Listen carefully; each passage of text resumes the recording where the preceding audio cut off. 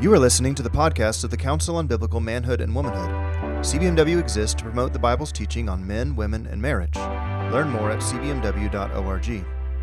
The Nashville Statement is a confessional document released by CBMW in 2017.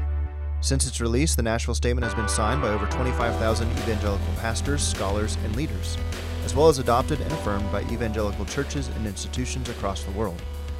In this podcast series, we are walking through each of the 14 articles of the Nashville Statement as we discuss the statement's biblical basis and ethical implications with Denny Burke, president of CBMW and one of the principal authors of the statement. Today, we are tackling Article 13. I'm Colin Smothers, executive director of CBMW. And I'm Denny Burke. I'm the president of CBMW. Here is what the text of Article 13 says in the Nashville Statement. We affirm that the grace of God in Christ enables sinners to forsake transgender self-conceptions and by divine forbearance to accept the God-ordained link between one's biological sex and one's self-conception as male or female. We deny that the grace of God in Christ sanctions self-conceptions that are at odds with God's revealed will. Denny, what are we getting at in Article 13? We're really trying to address people who think of themselves as transgender.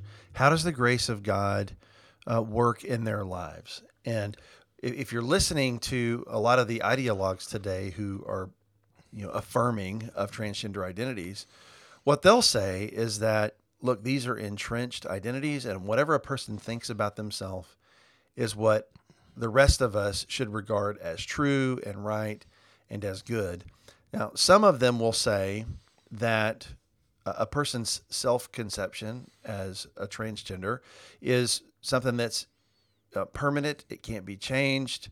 There are others who say it's fluid, but there are some people who say whatever a person says, that's what it is, and you shouldn't try to change it, or even if in their own experience it turns out to be temporary, you shouldn't try to change it, because whatever they feel about themselves is what's true about themselves, even if that's changing over time. And so the way that we're sort of exhorted to think about this issue from, secular authorities is that these self-proclaimed identities are inviolable, they're right, and they just must be affirmed no matter what. When really the Christian gospel says something totally different. And it doesn't just say something different to transgender people, it says something different to every person who's a sinner in the world. The gospel says that not everything that you think about yourself is correct. In fact, a lot of times, the things that we think about ourselves can be quite mistaken, can be sadly and tragically mistaken. That's right. And so the gospel is coming to shed light on us, to tell us who we really are, so that we can see who God really is, and so that we can be reconciled to Him through Christ. So, the article says, we affirm that the grace of God in Christ enables sinners to forsake transgender self-conceptions. That right there is just totally contradictory to the spirit of the age, because they would say that you should never encourage someone to forsake a transgender identity. You never would want to do that. That would be harmful and hateful to do something like that. Whereas the gospel says the opposite. To encourage someone to do that would be encouraging them towards their good and flourishing. Now, this is going on beyond that to say that the grace of God enables sinners to do that, so that they can forsake transgender self-conceptions and accept the God-ordained link between one's biological sex and one's self-conception as male and female. So, when it comes to the transgender question, the key thing that's going on there is that people think something about themselves, their self-conception, is at odds with what God has revealed through their body. If you believe in the Bible, if you believe what Christianity teaches, and really if you believe what everybody on the face of the planet has believed for most of human history, you understand that the body's organization for reproduction is what reveals a person's maleness or femaleness. And that's a given. That's not something that is like silly putty that you can shape into whatever you want it to be. It's just a given. And it doesn't matter how many surgeries or pronouns or whatever that you take on to change that, your body will always be organized either as male or female. What's going on with transgender folks is that they don't feel themselves to be what their body is revealing. And so they feel a tension there. Now, I'm not going to sit here and say that, okay, that experience isn't real, that some people don't feel alienated from their bodies in profound ways that profoundly affect them. We live in a fallen world, and there's nothing that surprises me about the brokenness of the human condition. So we don't deny that sense of brokenness can exist in fallen people. Our question is what are we supposed to do with that? Well, the gospel tells us that there is a God-ordained link between what you think about yourself and what's revealed in your body. You ought to be thinking about yourself what's true and what's in keeping with what God has revealed through your body. And that's where the transgender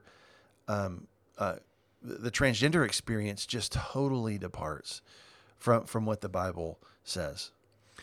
You know, one of the ways that I've seen this conversation play out, I've seen a inherent contradiction in the acronym that goes by, or that a lot of these things, go under LGBT.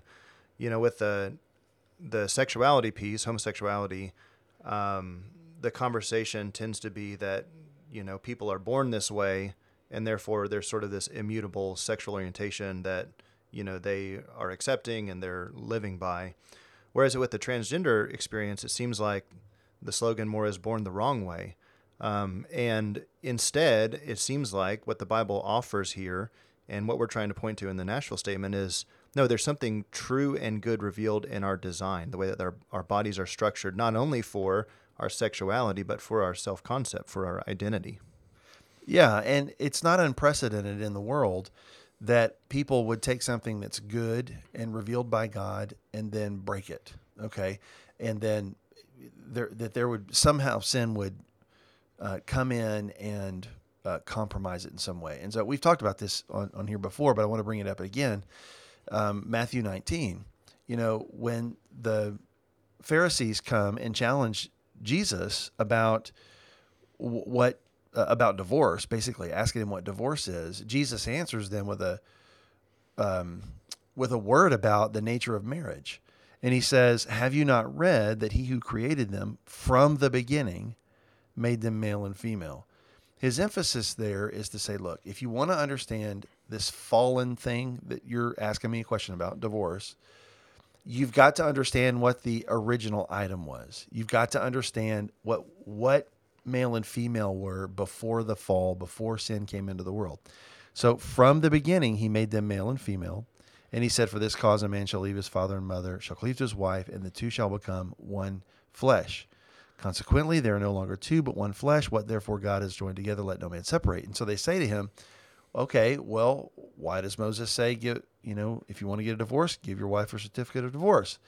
And he says, because of your hardness of heart. In other words, there's an issue of fallenness that's your problem that has to be addressed, okay? But he says, Moses permitted you to divorce your wives, but from the beginning it has not been this way. Meaning, okay, there's this accommodation for people who are breaking their marriage covenants. That's another discussion for another time. But he says what you need to understand before you can properly understand divorce is what the nature of marriage is, which presupposes that you know what the nature of a male and a female are. And so from the very beginning, you had a man and a woman in an unfallen condition, no sin in the world. The man knew himself to be a man, and the woman knew herself to be a woman. That is the state of pristine creation. That is the unfallen condition. Now, when we enter into a fallen condition where certain people begin to feel a break between what they feel about themselves and what's revealed by their body, what do we do with that? Well, we need to remember the words of Jesus. From the beginning, it has not been this way. At the very beginning, men knew themselves as men, women knew themselves as women. And you don't want to treat the fallen break that transgender people experience as normative or as right or as in any way conforming to what God's will is. And here's the thing. At the end of the age, there aren't going to be any transgender identities. Men will know themselves as men, and women will know themselves as women in the age to come, in the new heavens and the new earth. And there's not going to be any break over that thing. So the question then is, how does that impact the way we think about it now? Well, the way it impacts the way we think about it now is that we should embrace what's true. Even if our minds are lying to us about things, we have to sometimes tell ourselves, this isn't just transgender people, it's anybody. When our minds tell us things that are untrue, we have to combat that with the Word of God and choose to forsake the lies and believe the truths. And so when it says here, this is why it's so important. We believe the grace of God in Christ enables sinners to forsake transgender self-conceptions and to accept the God-ordained link between one's biological sex and one's self-conception as male or female. We believe God's grace in the gospel does that. So if you are a person who's dealing with gender-confused feelings, you're not left alone in that. There are resources for you in the gospel that are more powerful than these self-conceptions that are telling you things that are not true about yourself. And the gospel that saves you can also transform you and can really bring transformation into your life in a way that's for your good and flourishing. You know, I think there's a useful analogy from the world of aviation. So my dad's a pilot, and I actually have had the opportunity to take some flying lessons. One of the exercises that the instructor does is he'll have you to close your eyes or put on some kind of shield where you can't see outside, and he'll put you in a really slow bank. And you'll be in that bank for so long that your body starts to get adjusted to that bank, and your inner ear really does feel like you're, flying straight and level, such that when you take the hood off, you feel like you're flying, straight and level. And if you were in clouds or in heavy mist or something, you would think that, but your instruments are telling you something totally different. They're telling you you're in a bank. If you stay on this way, you're going to crash. And the exercise is trying to get you to understand that your instruments are not lying to you, but sometimes your feelings, your inner ear, you get used to something for long enough. It can tell you something that's actually different from reality. And I think that's what we're trying to say here in the Nashville statement. This is what God's word tells us, is Genesis 1 and 2 is like that instrument. It's like that thing that's telling you, no, this is reality. Yes, your feelings might be telling you something different, but stay true to what God's word reveals. Exactly. And God's design and creation is like those instruments, right? That's what's telling you the truth. And you can't just, go on your subjective notions about yourself. The denial there is really important because it says, we deny that the grace of God in Christ Jesus sanctions or allows self-conceptions that are at odds with God's revealed will. Which means that if the grace of God is at work in you, it's going to be working against these false self-conceptions. It's going to be working against these transgender feelings. It's going to be at odds with that. So this is important because there are some people who are saying, well, you can be a Christian, walk with Christ, and pursue a transgender self-identity. That's just not true. It's just not true. What is going to happen in your life if you have the Spirit is you're going to be nudged more and more towards the truth. And sometimes it's going to be ways that are painful, right? There's a reason Jesus says, if you're going to follow me, you got to take up yourself, deny yourself, take up your cross, deny yourself, follow me. And there's a reason he talks that way, because sometimes things that we're called to do, they feel hard, even though they're for our good. And we just need to remember that, and remember that not everything we feel is sacrosanct. Sometimes it needs to be challenged by the gospel, and we need to be conformed to it and not try to make the gospel conform to us. Amen. Resources like the CBMW podcast are made possible by generous donations from listeners like you. Please consider giving at cbmw.org/give. Thanks for listening.